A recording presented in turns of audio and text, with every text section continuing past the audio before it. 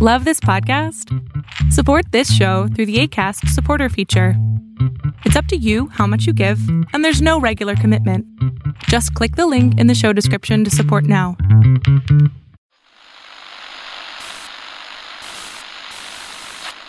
Nine, 12, 10, 28, 2, 23. This is Deep State Radio, coming to you direct from our super secret studio in the third sub-basement of the Ministry of Snark in Washington, D.C., and from other undisclosed locations across America and around the world. Hello and welcome to another episode of the podcast. I'm pleased to be joined today by our friend Laurie Garrett, Pulitzer Prize-winning medical journalist, one of the great leading voices during the course of this pandemic. In a little while, we'll be joined, of course, by Dr. Kavita Patel, who's always with us on Thursday afternoons, but she is performing medicine someplace or performing journalism someplace. Let me start off with you, though, Laurie. The CDC has made some decisions today that seem relevant to our discussion. Maybe we could start with that. Yeah, the CDC's advisory committee was voting today, much as the FDA's advisory committee did last week. And like the FDA committee, they face the same darn problem. So on the one hand, you have all this data from Israel in particular, and some pretty striking data from the United States that shows that vaccine-induced immunity does wane over time. All the best, strongest data is about Pfizer because Pfizer is the vaccine that was used in Israel. The Israeli data in particular is very striking. I mean, it shows a marked diminution in vaccine efficacy with time, particularly in terms of infection, not so much in terms of hospitalization and acute illness, fortunately. Now, the Israelis went ahead, gave a third dose, and across their society, it had a dramatic impact, which was demonstrated in the FDA hearings last week. It was so striking how much impact the third dose had in Israel that you can't ignore it, even though we don't have the ability to really replicate those findings. The problem is that the FDA filed for permission to the FDA to go with a third dose, mimicking the experience in Israel in the United States. But the data set they used to make their case is terrible. And it had the FDA committee freaking out. And for the last two sessions, it had the CDC advisory ACIP committee freaking out. And here's what's wrong with it, David. They took their original vaccine study pool from spring, summer 2020. So this is a pool of overwhelmingly white people, overwhelmingly people over 60, overwhelmingly middle class, often professional class individuals living in urban areas. So it's a very skewed population. And they've been tracking those people over time. One whole set of them went straight to third dose eventually, and another subset of them was originally receiving placebo, so they come in later in with even their first dose. And that becomes a way of comparing two populations of people for how durable their responses are and with kind of jogged time periods between them. So on one level, it's a great study because, they have some data to compare two different time points of vaccination before they apply a third dose. But the problem is they're trying to get people to vote on whether 16-year-olds, 25-year-olds, people with underlying conditions and so on should have access to a third dose, but their data set isn't about any of those people. The data set Pfizer presented to FDA is so skewed that all of the panel members, both on the FDA and CDC side, said, whoa, we're not comfortable. This is really not great. And so when asked, do you think that everybody who feels they have some indication or need and is over 18 should have access to a third dose. Both sides, FDA and CDC advisors, said, you got to show us some data. We're not going down that rabbit hole. The CDC committee has proven more willing to accept arguments presented by the CDC scientists themselves based on sort of general epidemiology, what has been seen with rates of hospitalization based on numbers of vaccines spread over what period of time in what subpopulations of Americans. But the FDA committee was not interested really in looking at all the available epidemiology. They were much more interested in just what the heck is Pfizer claiming? What's their data set look like? And we don't like it. It looks really limited. Let me welcome Dr. Kavita Patel. I forewarned our audience that you would be here. Of course, the fact is you're always here. How are you, Kavita? Oh, good. I can always listen to Lori, so that made me smile. So Lori has provided some context for the data with which they were working and why they were reluctant in certain areas. Do you have some commentary or update that sort of feeds off of that based on what's happened? What I thought might actually get introduced, even though it has no relevance in what the FDA and CDC have to do, is global equity. So much of the public conversation, rightfully so, around boosters has actually been about, listen, even if it's 50 million doses, that's 50 million that someone else is not getting in another country where they've had 1% vaccination rates so far because of availability. So that did not come up. That was an interesting observation, despite, that being an overarching sentiment. And then the second was, I think that we're watching just how clunky vaccine policy can be. It's dynamic. Policy in general has been incredibly clunky in this pandemic, both administrations, because it's usually not on above the fold front page headlines. It's even more clunky when you have a very dynamic pandemic where you could not have predicted Delta. Lori did, but most humans could not have predicted a variant like Delta at the timing that we had. And we started to see this Israeli data, which is compelling. By the way, we've got US data that's also decently compelling. And I'll put on my former White House hat. I will say this. How much do you want to let this go before the mortality reports come out that this could have been prevented? And that's the conundrum here. You now have enough data to say that a booster shot can be very helpful in certain populations, but that it could actually make a difference in all age groups, depending on the goal. If the goal is to decrease infections because decreased infections lead to decreased hospitalizations, then this might be a good idea for all Americans now. And I think that tension is something that we're watching play out. And I'll just also say that the CDC the advisory committee has never been put in this kind of position where literally, the world media is looking at their votes, and one vote has never had so much impact. But today they voted, the advisory committee went against what the FDA put in their emergency authorization, I think because of wording, and did not recommend that people in high-risk occupations, and I think of a healthcare worker as high risk. They actually showed data that shows that because I wear so much protective equipment that I'm not high risk.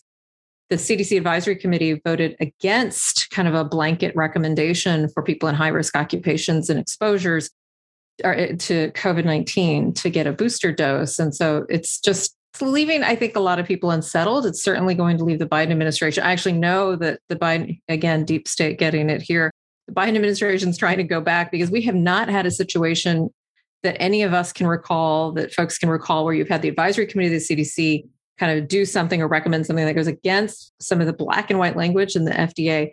My guess is that once they kind of go through legal counsel internally in the administration, they'll find the FDA ranks high. The FDA writes kind of the regulatory language. The CDC is really just recommendations. And so the FDA will kind of win in this, but it reveals, David, that policy is not easy, as probably the three of us know.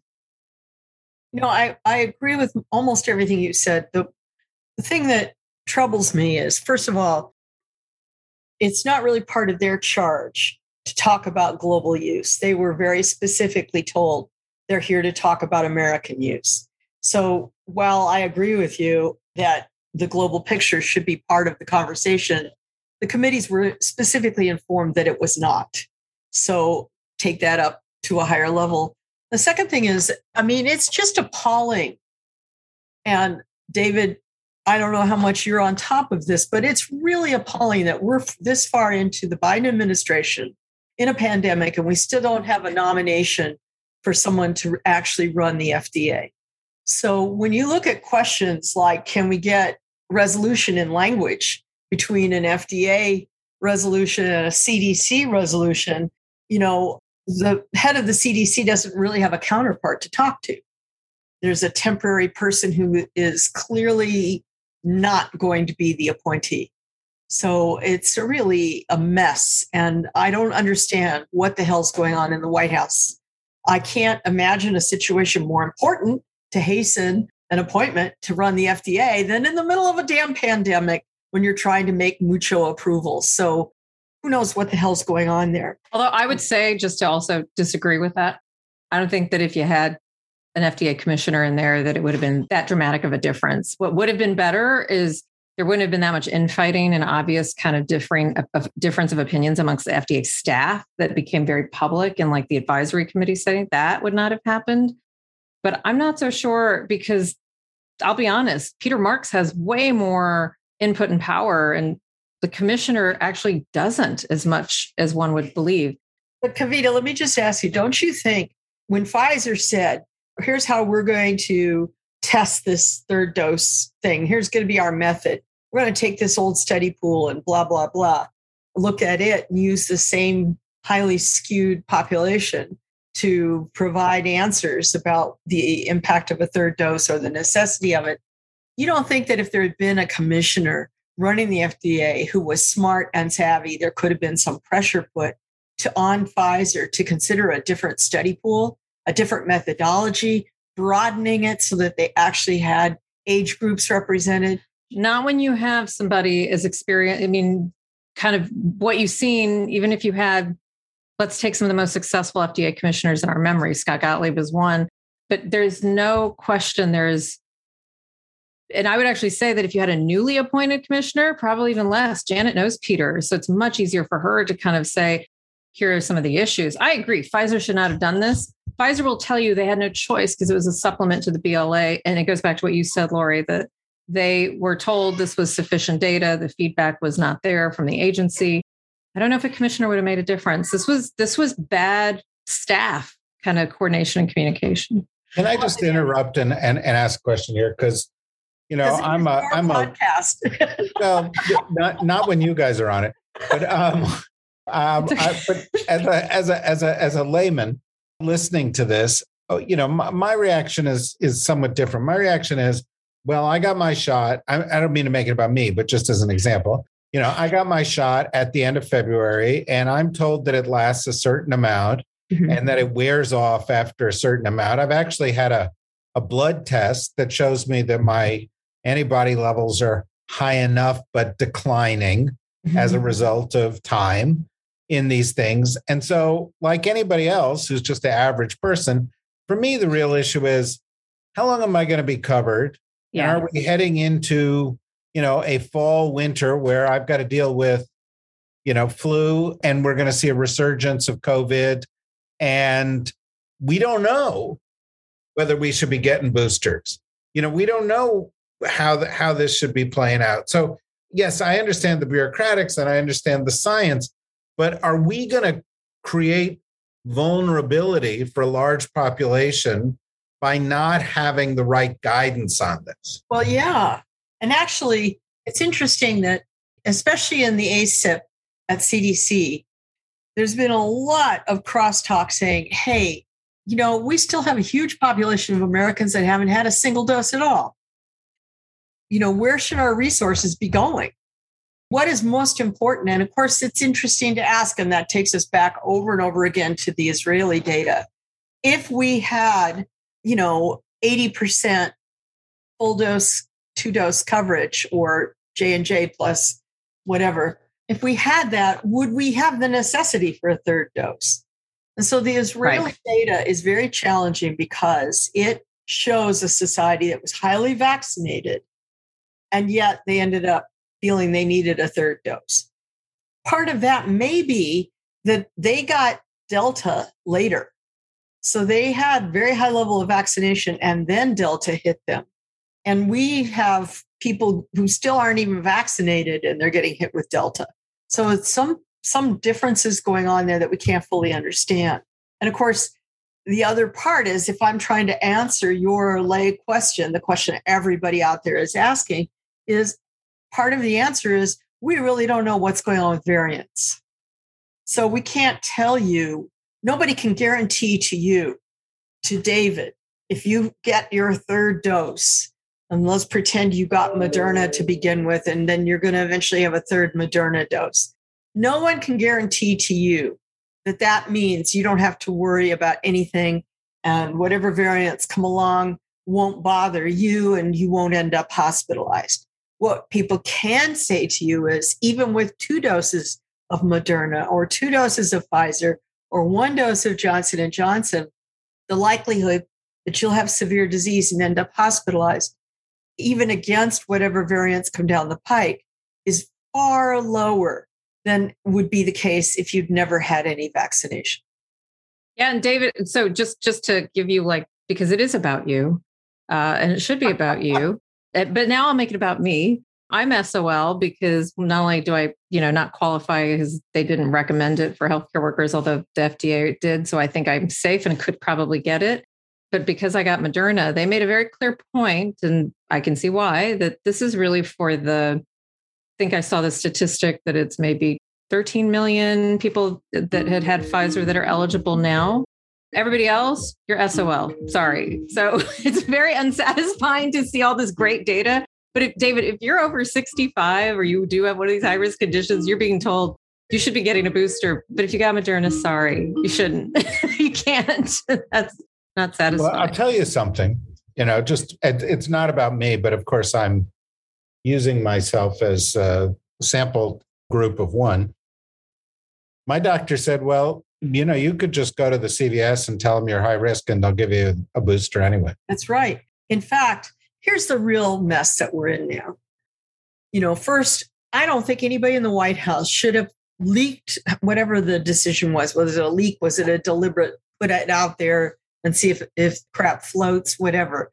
But nobody should have been out there saying that the White House was considering a September 20 deadline for a third dose before this whole rigmarole was really thoroughly worked out. Because what's already happened is that it's widened the class difference in vaccination in America. So people who have savvy, who have a good relationship with their physician, who have the wherewithal to go stomping off into the CVS or whatever and make the case in an intelligent way, have indeed already gotten third doses. And what's not happening is servicing the millions and millions and millions of Americans that don't fit in those boxes. So if you're on the Navajo Nation, if you're in South Chicago, if you're in, rough neighborhood of Baltimore, if you're up in Harlem, odds are you don't have a kind of CVS that lets you just kind of wander right in and make the case that you should get another shot in your arm. But the other question I think that's on everybody's mind is, where are we in this? We've been talking about it together as a group for a year and a half. Yep. And, we were like, well, this is coming. We may be turning the corner. No, it's coming back. We may be turning the corner. No, it's coming back. We're now here with, this kind of pandemic of choice in red states where the vast majority of the most severe cases are concentrated in states with Republican governors that have been advocating against vaccines and against masks. But we're also entering the winter. We're also entering a period where we tend to see more flu. We tend to see more, we've saw a resurgence of COVID before. I'd like each one of you to give me your 3-4 minute prognosis for the next couple of months for the pandemic and the general health and welfare of the United States as it pertains to that. My brain has to be very simple about this. I kind of have to work my life now, David, in 3 to 6 month increments. I think that we're going to actually, because of just generally speaking, we've been holding a little bit to these norms of how much time are in between these surges on an average.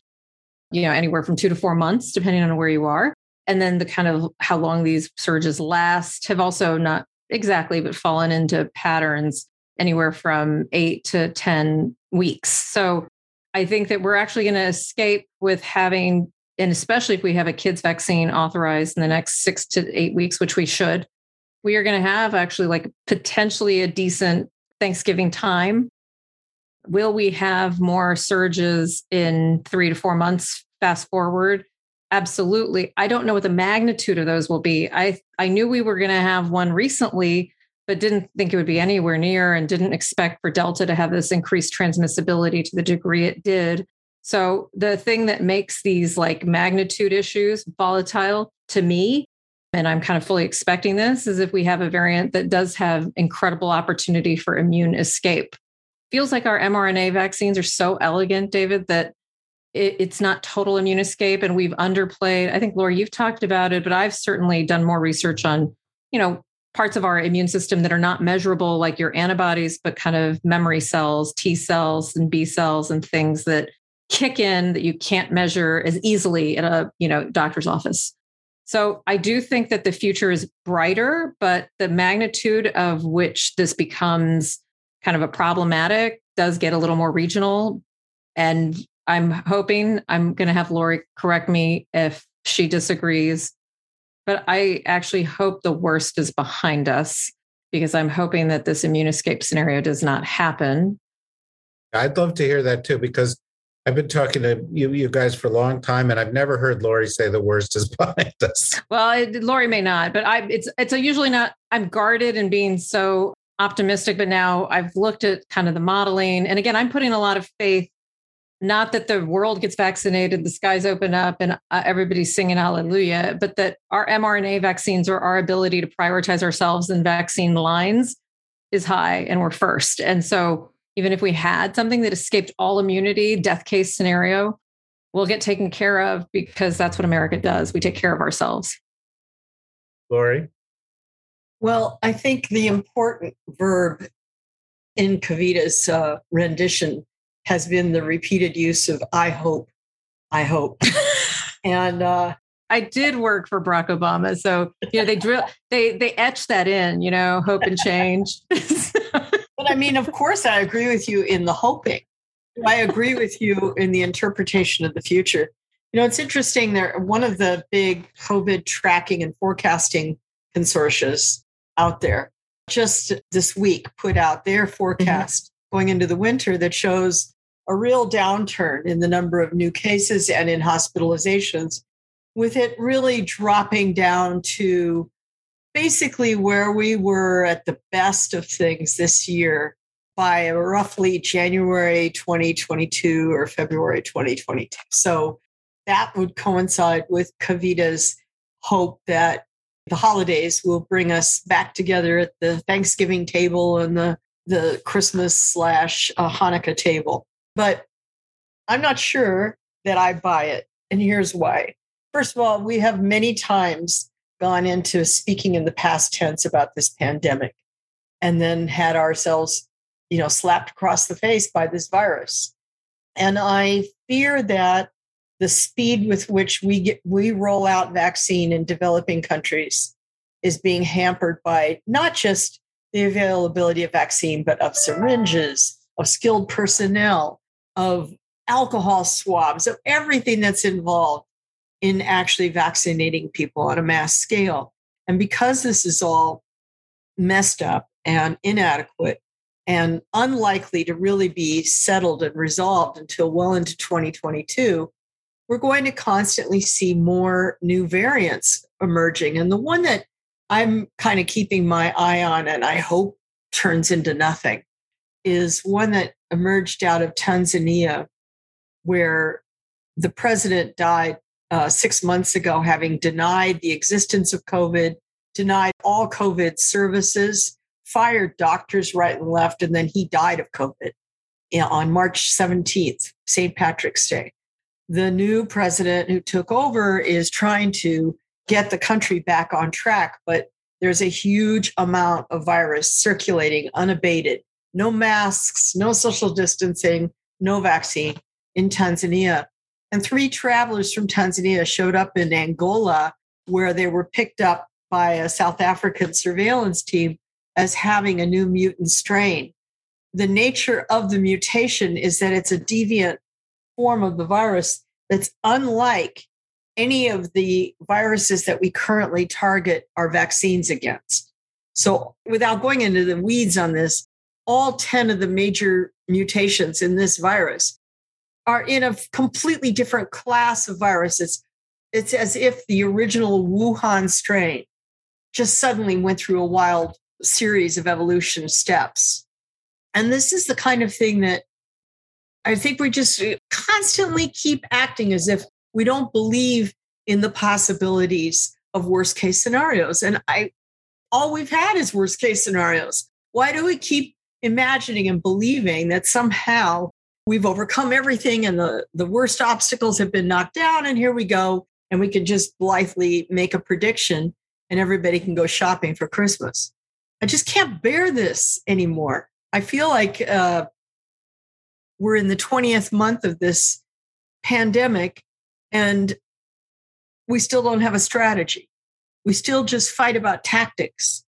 We still just argue about incremental changes in the epidemiology as if any of it really in the big scheme of things matters. And I still don't see any sign of really genuine leadership in this pandemic. I still don't know who's in charge. Do you? I still don't sense that there's somebody in the back room gaming the system to figure out what's the next worst case step that could happen. What's the next one after that? How can we be ready for that?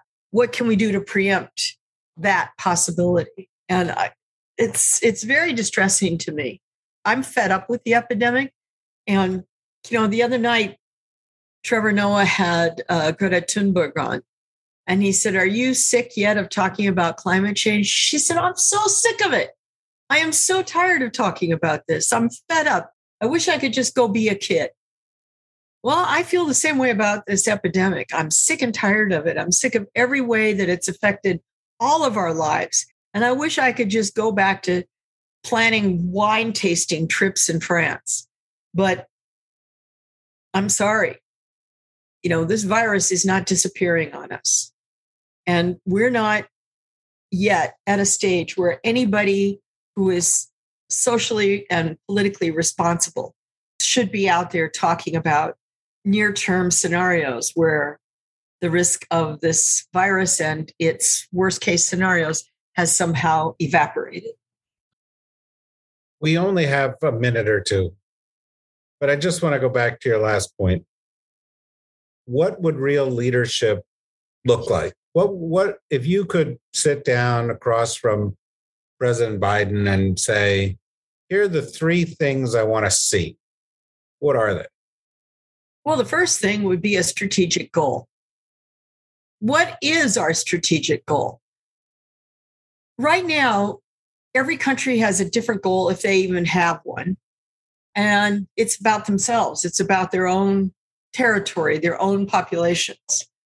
It imagines that somehow, you can build a moat around your nation and protect it from what's outside. And we know that's not true with this virus. So what is the strategic goal? Do we harbor any hope of actually eradicating this virus?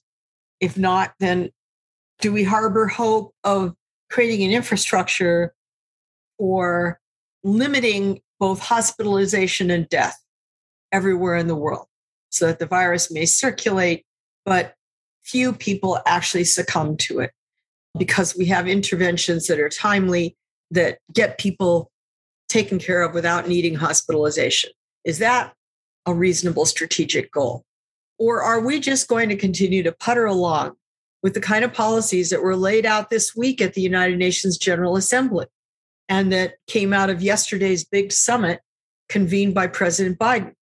And if that's the case, then all we're going to end up doing is setting up an infrastructure that parallels what we already did with HIV, meaning billions of dollars worth of financing and resources moving from rich countries to poor in perpetuity to help them do battle against a disease that will continue to circulate and to kill and to hospitalize and to tax resources and to overwhelm health systems.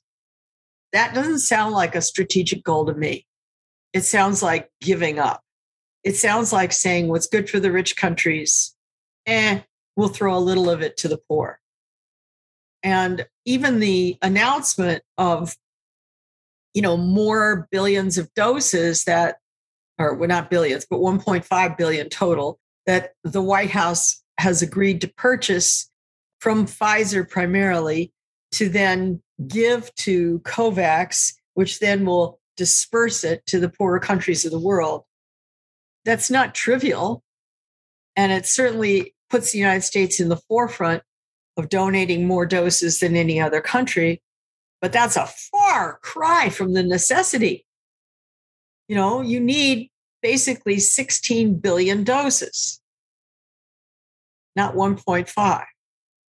And you need that many syringes and that many vaccinators and that many, just do the math. I would say my challenge, if I were at the UNGA right now, I would say to all the leaders of the world, show me where it states what is the strategy. I'm looking at all these statements. You got these angry things saying, get rid of the TRIPS Accord on patent protection for this vaccine and for these drugs. Compel the rich countries to share their technology with the poorer countries. Compel greater distribution, all that. Those are all tactics. Where's the strategy? I don't see one. And that's what I would demand of leadership. What's the strategic plan? And part of that is who's in charge of it. It's a great point, and why we're always so privileged and pleased to be able to talk to you and Kavita, even if the prognoses are somewhat dark. I really get the sense when I talk to you guys that we're talking about the truth, and that often that doesn't make its way out as people are dealing and distracted by headlines of the day and incremental doses of news. So thanks again. Obviously, we'll come back, continue this conversation for some time to come, and look forward to that. Thank you, Kavita. Thank you, Lori. Thanks to everybody for listening.